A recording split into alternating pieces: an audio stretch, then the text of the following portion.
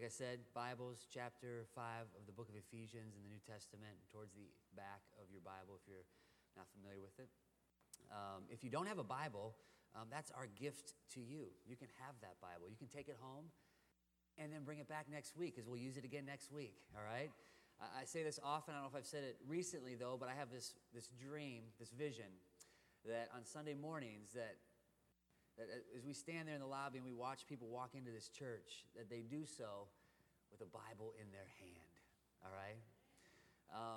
I think we can definitely use it on the phone, so I don't want to shame anybody. If you got a phone out, that's okay. It's acceptable, all right? But I think sometimes I think about, my kids. I want them to understand that I value the Bible because they see me reading the Bible. And if they just see me on my phone, they don't know if I'm on Facebook or if I'm in my Bible, right? So there is a tremendous, it's intentional. It's intentional that I don't put the words on the screen. Most of you maybe think, I wish he would just put the words on the screen already, all right? But I don't. Every now and then I will. I reserve that out if I want to. But the reason I don't is because I want to encourage you to open up a book, the book that every Sunday morning we return to, and to be reminded that it's God who's speaking to us through his word. I think oftentimes we can lose that. So, amen. Amen. Oh, amen. Thank you. Amen is a wonderful way to say you agree with something, all right? It's a biblical way to say what he said, all right? So I think it would be good for us to practice that, maybe a little more every now and then. Amen. Very good. All right. I'm going to pray before we get into this morning's passage. Again, Ephesians chapter 5, verses 3 through 14 is our focus this morning. Let's pray together. Father God, we thank you just for the opportunity we have this morning to gather as your people. Lord, we do so this morning around your word. It is your word. We pray that your Spirit would come, make himself known in this place, make his presence so known that nobody here can deny him. Lord, I pray that you would speak to us through your word, that you would use it now to encourage us, to sharpen us, to convict us, to challenge us, to call us to yourself. Lord, I pray that you would be glorified in this place this morning. I pray that you would take these words, which we believe to be eternal and true, Lord, and we ask simply that you would write them on our hearts. Use them to shape our lives. We ask these things in the strong name of Jesus. Amen. Okay, y'all had an opportunity to practice what I just said and you missed it. Amen. Amen. All right. A change in contexts or dynamics with others oftentimes affects a change in our relationships with them, right? So if you think of a relationship you have with someone as the context that you have that relationship with and the dynamics of that relationship begin to change over time, your relationship itself actually changes. For example, a friend of yours becomes a boss of yours, right? You begin to work for somebody who you had a former friendship with. Well, there's a new context, there's new dynamics at play there, and the relationship can kind of be affected by that. Maybe many of you are familiar with just the concept you should never date somebody that you work with, right? And the idea is basically that, that could be tricky because those contexts can easily change. It can affect the dynamics of the relationship, and that's just a reality of just relationships. As context and dynamics change, so do relationships with people. When I go home, to this day, when I go home, it's just a matter of minutes, and it's just the way I've been habituated throughout my life. One of the first things I do when I walk into my mother and father's home, the home that I grew up in, is I, within a matter of minutes, find my way in the kitchen, and I begin to flip open the cupboards, and I begin to look for things like cookies and candy and Doritos, all right? And I forget that my parents are in their 70s, and they don't have those things, in their home. They don't have kids in their home anymore, right? So I walk through there, and I look for stuff, and I forget that there probably aren't any Doritos. But I'm so used to just opening up those cupboards because for years, those were my cupboards, right? Well, over time, my relationship with my parents has changed. My location has changed because I have changed. I'm a grown man now, right? I have my own cupboards I can open up, okay? I've got my own groceries. Shoot, I've got my own kids I've got to feed. I am a well-fed man. All right, don't be mistaken. I have no business scavenging through my parents' cupboards. As I've grown, as I have changed, I have related to my parents differently.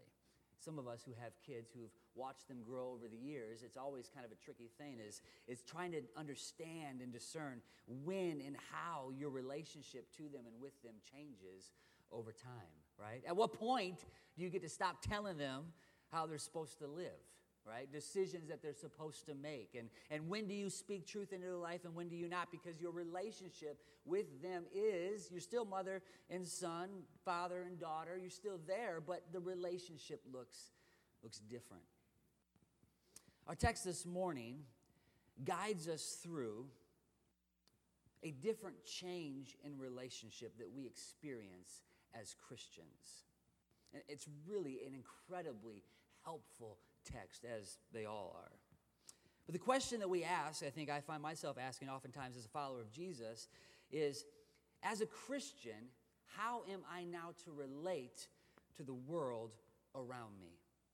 As children of light, how should we relate to the darkness that is around us, our former darkness? What does that relationship look like? The text this morning tells us how we as Christians live in and relate to the darkness of our day. So the big idea, brothers and sisters, this morning with this text, Ephesians 5 through 14, it's because you are light, you are now to avoid and transform the darkness around you. That is your relationship. Avoidance and transformation to the dark world around you.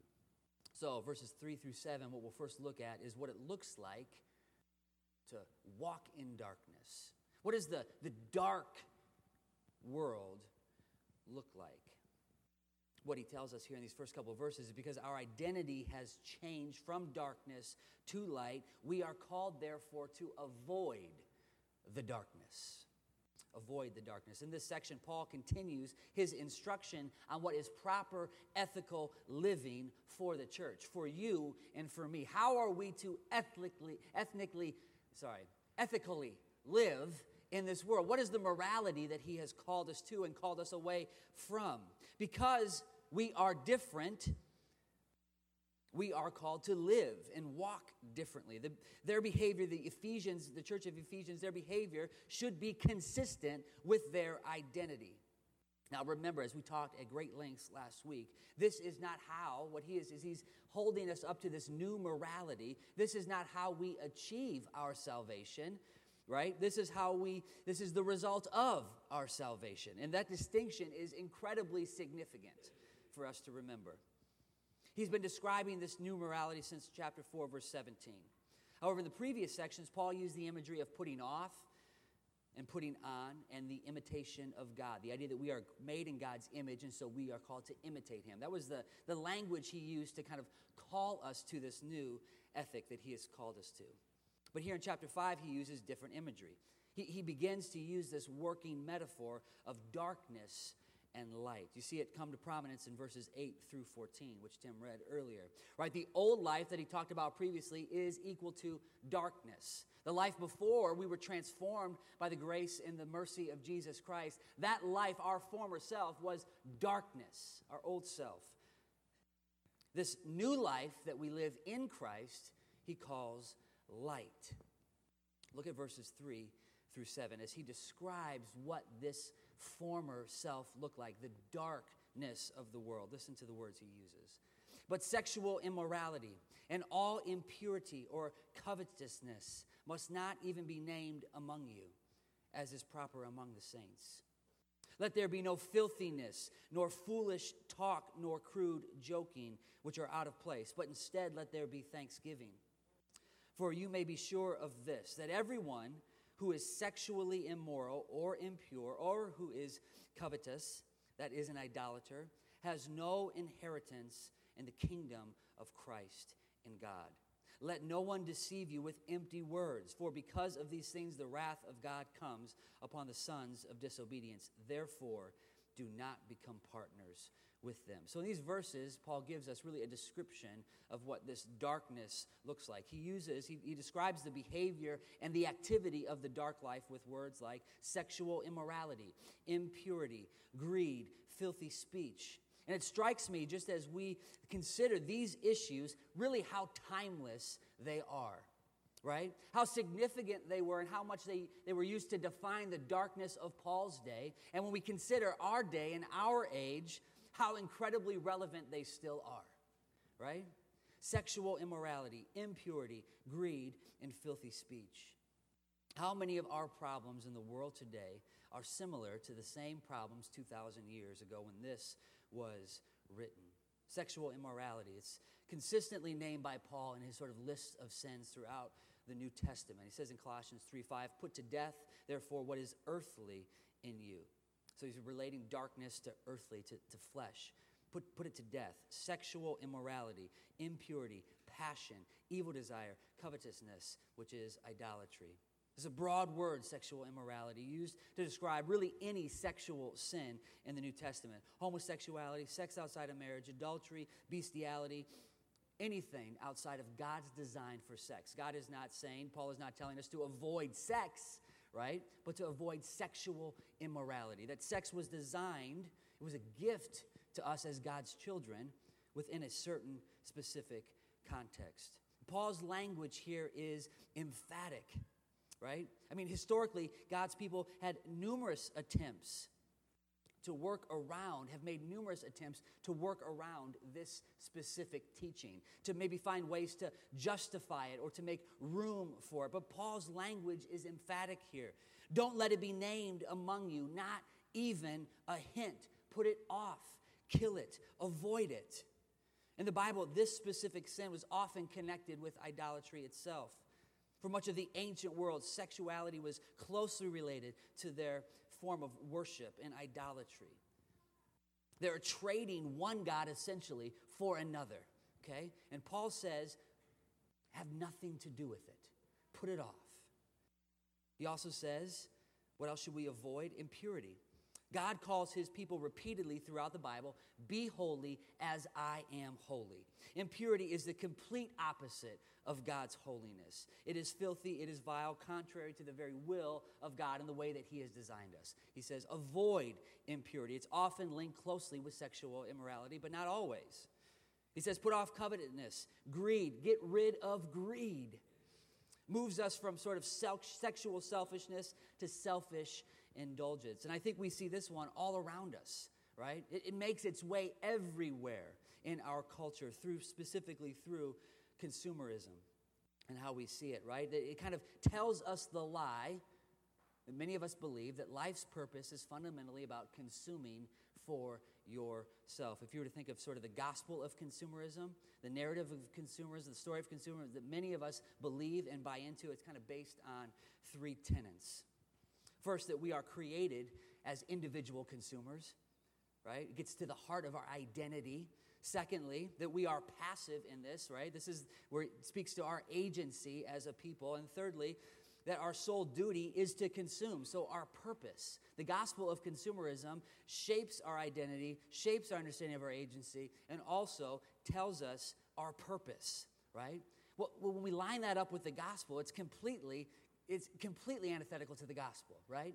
Completely antithetical to the gospel. When you think about God, God is seen as a creator, right? Throughout creation, he creates in this world. He doesn't consume for himself. And as we are created in his image, we likewise should bring the exact same thing to the table. People who contribute, right?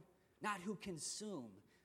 And those who give themselves to greed and covetousness undercut the credibility of the church. We are called to be a people who are different. And that's what Paul is telling us over and over and over again. Christ's church live differently than the rest of the world. In the way that they relate to each other. sexual immorality, impurity, greed, the way that they speak to each other. He even talks about the course of the reality of crude speech and says, have nothing to do with it. God cares about the way that you talk. He cares about the words that come out of your mouth. And some of us have been so habituated in the way that we speak by the context, and sometimes we justify it by the context that we are in, right? So the professional world that maybe we walk in, the people around me speak a certain way. It's socially acceptable. If I don't at least talk a certain way and crack a certain joke, I'm not going to fit in. Well, Paul says, hallelujah, right? You shouldn't be talking like that. That's the point. That's the point. Telling certain jokes, making certain references. God says your speech should be different. Shouldn't be like the speech of the dark world. Okay? I think oftentimes some of these things, especially I think, and this is the temptation I think I have, is there's a temptation to always want to be relevant. Always want to be relevant to the world around me, right? And it is a tricky, tricky game. Because then we oftentimes find ways of justifying what God says there shouldn't even be a hint of among you, right? Paul is telling us, avoid such living. Avoid such speech. You are called to be holy. We are called to be holy as God is holy. He makes it clear. What is our relationship to this dark world? Verse 3, must not even be named among you. These things to the church, they must not even be present. They must not be named among us. This characterized our dark living, not our living in light. Verse 7, therefore do not become partners with them, right? So we avoid those who give themselves over to these things. We avoid it, okay? Why do we avoid it? Well, it says right there, the wrath of God comes upon the sons of disobedience. Let no one deceive you. This is verse 6, with empty words, for because of these things, the wrath of God comes upon the sons of disobedience. These things God takes very seriously, right? The wrath of God is, he responds to this darkness with his wrath. Takes it very seriously. Second point, verses 8 through 10. So that's what it looks like to walk in the darkness. Second point is, what does it mean to be the light? To be the light. We see it in verses 8 through 10. The reason I want to establish in these verses that you should avoid the dark is fundamentally because you are light. So why should we avoid those things? Because you're light. Because you're light. Look at verse 8. These words are remarkable. These words are amazing. And if you're here this morning, looking at verse 8, and you are feeling defeated, worn out, maybe in a place where darkness looks and sounds to you pretty good, this is what you need to know. The truth in verse 8 is awe-inspiring, breathtaking, and heart-stirring. If there's one verse you commit to memory this week from this text, I submit to you Ephesians chapter 5, verse 8. This is truth. For at one time you were darkness, but now you are light. In the Lord, walk as children of the light. This is amazing news. Paul warns his readers of the priority to avoid sexual immorality and greed because participating in such sins would be inconsistent with their basic orientation of their new life. As you look at this, just when I'm reading this week, I keep wanting to inject the word for at one time you were in darkness, but now you are in light. But it's not there. It says at one time you were darkness. Folks, apart from Jesus Christ, my biggest problem is myself. My biggest problem apart from Jesus Christ is that I am darkness. And this is the way the Bible teaches us to understand sin. I think oftentimes we're thinking, we are tempted to think sin is everything that's outside there, right? And I'm living in darkness because there's darkness around me. The Bible says that apart from Jesus, we are the darkness. We are the darkness. Apart from the intervention of the Almighty, we are dark. This is not a popular concept in our world today, all right? A world that is committed to handing out participation trophies constantly, right?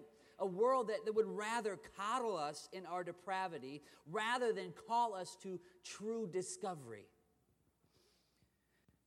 What the Bible is calling us to, what God is telling us this morning is that one of the best things you can do is wake up to your deficiencies and your needs. That if you want to start anew, it begins by being real with your problem. My problem is me. And your problem, your biggest problem is you. Apart from Christ, we are dead, he told us already in chapter 2. And we are dark. But it's in this deadness, it's in this darkness that God extends his strong arm and grabs us with his grace.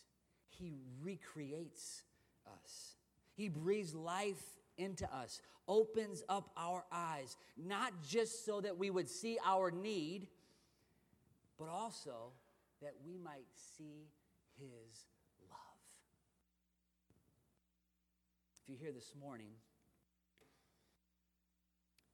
maybe your eyes are opening to the darkness, not just around you, but inside of you. And the wonderful news of the gospel is that even, not just when we are in darkness, but because we are darkness, God's response is that he comes to us in his grace and in his mercy. He doesn't want us to recognize the darkness of our soul and to walk out of here feeling the weight of guilt and shame. He wants us in that moment to repent and to turn to him in faith. And he creates for us, in us, a new life. He places us in Christ. It says that we are light in the Lord. And because of this position in Christ, the safety, the security, the rest, it comes with confidence. We now are light. I saw a pastor write this week that faith in Jesus Christ means an ontological change has occurred. Paul is telling us not just that there is a change in us, but there is a change of us. We are new creatures, new people. And so as a result, we should have nothing to do with the former darkness of our lives. We are now light. Brothers and sisters, this is wonderful news. This is really good news. If you're sitting here convinced today that the world is about to take you over, you hear the sound of the darkness and are tempted by the seductive way of the darkness. Brother and sister, remember, you are light. That's who you are. Since we are light, it only makes sense to then walk in that light. It says, walk as children of the light. Verse 9, for the fruit of light is found in all that is good and right and true. and try to discern what is pleasing to the Lord. Our cravings for what is impure in this world are replaced with an appetite for what is good, for what is right, and for what is true. This is the light that we shine. This now is the fruit that we bear. We have been completely transformed. This is why Paul says in Philippians 4:8, finally, brothers, whatever is true, whatever is honorable, whatever is just, whatever is pure, whatever is lovely, whatever is commendable, if there's any excellence, if there's anything worthy of praise, think about these things, because this is who you are. So that's what it looks like before, verses 3 through 7, what it means to walk in the light, verses 8 through 10. Remember that you are light. This is what it means to be the light. Finally, how now, the question is, as children who are light, again, how are we to relate to the dark world around us? First, avoidance. Secondly, we see in verses 11 through 14, transformation. Okay? As children, because we are light, he calls us to let our light shine in the darkness. We are not only called to avoid the darkness, take no part in the unfruitfulness of darkness, but we are called to and resourced to transform the darkness. Look at verse 11. Take no part in the unfruitful works of darkness, but instead expose them. Hopefully you see the sort of predicament that we're in here, right? How can light expose that which is in dark? It is not close to the dark. It can't, right? It has to be within a certain proximity to the dark to actually affect the dark and shine on the dark. We avoid the power and the pull of darkness because we are light, we are in the Lord. But we have no effect on the darkness if we are not actively shining on the darkness. Matthew 5:14, you are the light of the world, a city that has been set on a hill. It cannot be hidden. Let your light then shine before others so they may see your good works and give glory to the Father who is in heaven. We as God's people, as his light, are called to shine it, not to cover it, but to shine it for the sake of transforming the darkness, bringing that which is in the dark, exposing it into the light. The image that comes to mind for me here is that of a firefighter, right? If there was a house that were to go up in flames right now, the call would be made to the fire station, firehouse, whatever it's called, I don't even know. They get a call, there's a fire, go put it out, right? Those firefighters are going to run towards the house that is engulfed in flames, but they're going to do so in a suit, right? A fire retardant suit, right? They're going to get in their truck and they're going to speed through town to that house that's going up in flames.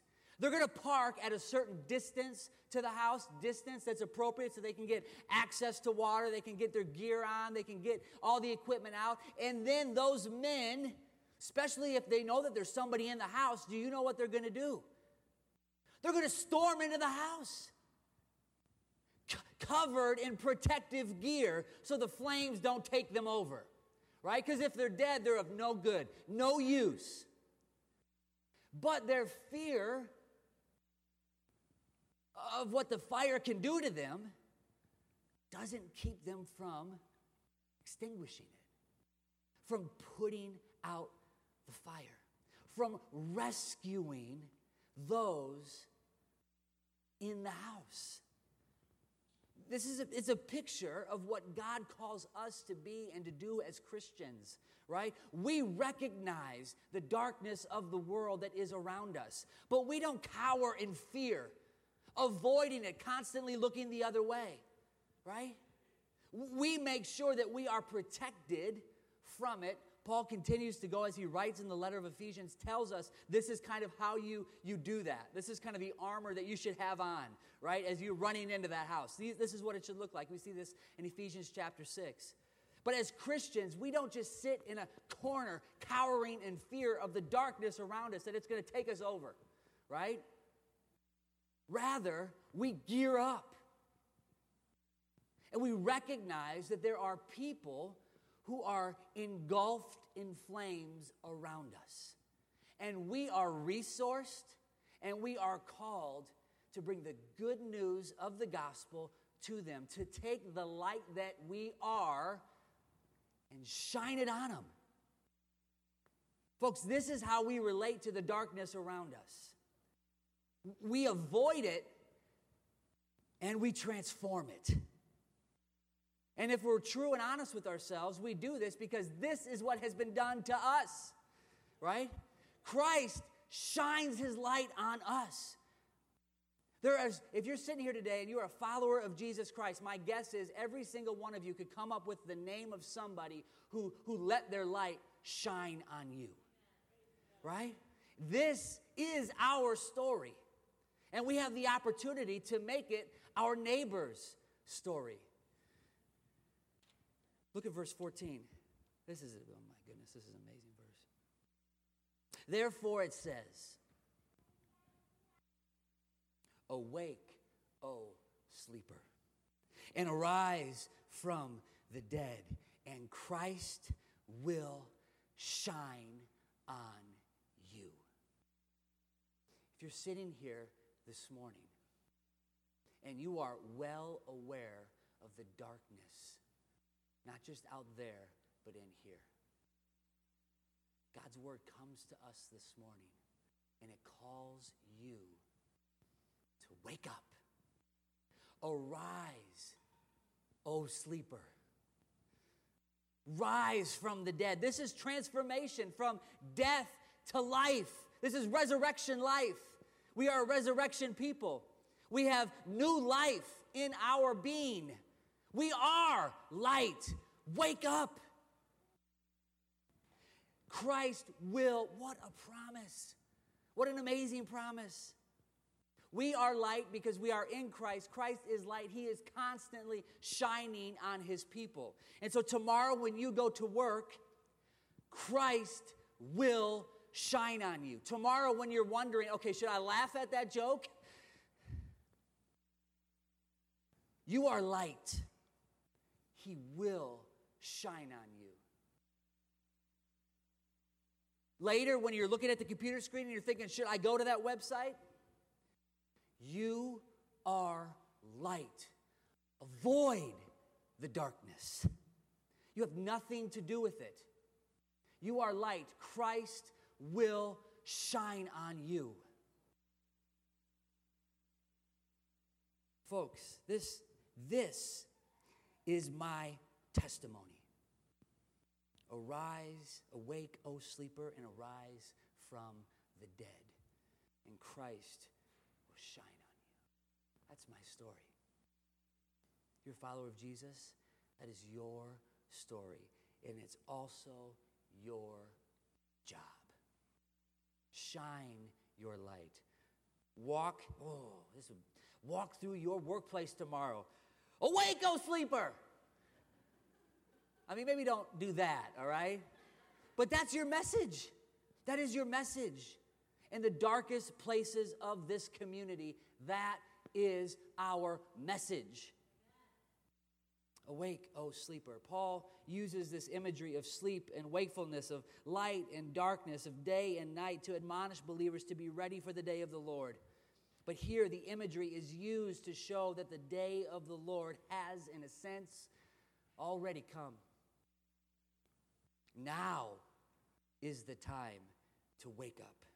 Now is the time for resurrection. And now is the time for transformation through the blazing light of Jesus Christ, our Lord.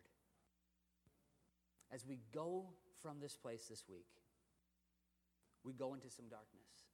Every one of us will. And see yourself like that firefighter. Cautious, protecting, avoiding, not being consumed by the flames, but also courageous, confident, and loving. Rescuing people in their darkness and transferring them into Christ's light. Let's pray. Father God, I just thank you for your word and your promises this morning. Lord, I just pray that your word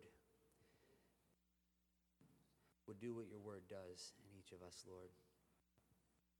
I pray it would cause us to reflect and to consider our lives.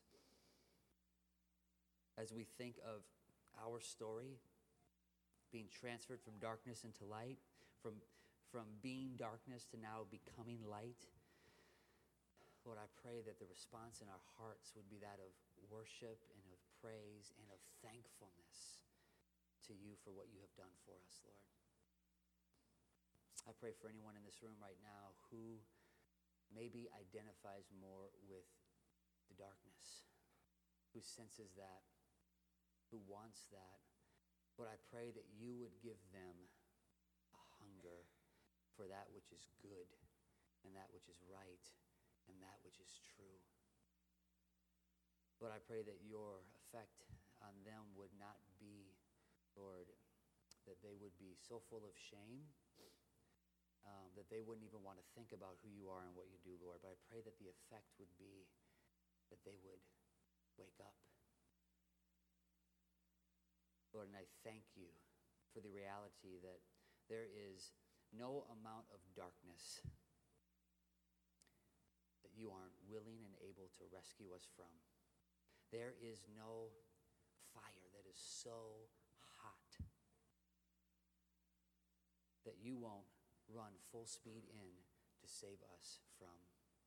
But whatever lies in our past, whatever we face even this morning, we believe that you are mighty enough, Lord, to call us to a new life and to shine your light on us, Lord. And I pray that as you extend your strong arm of grace and of mercy and of love, as you extend your hand to them, showing them that you want them, Lord, I pray that they would wake up and they would receive your grace and that they would become light. We ask these things in your holy and precious name. Amen.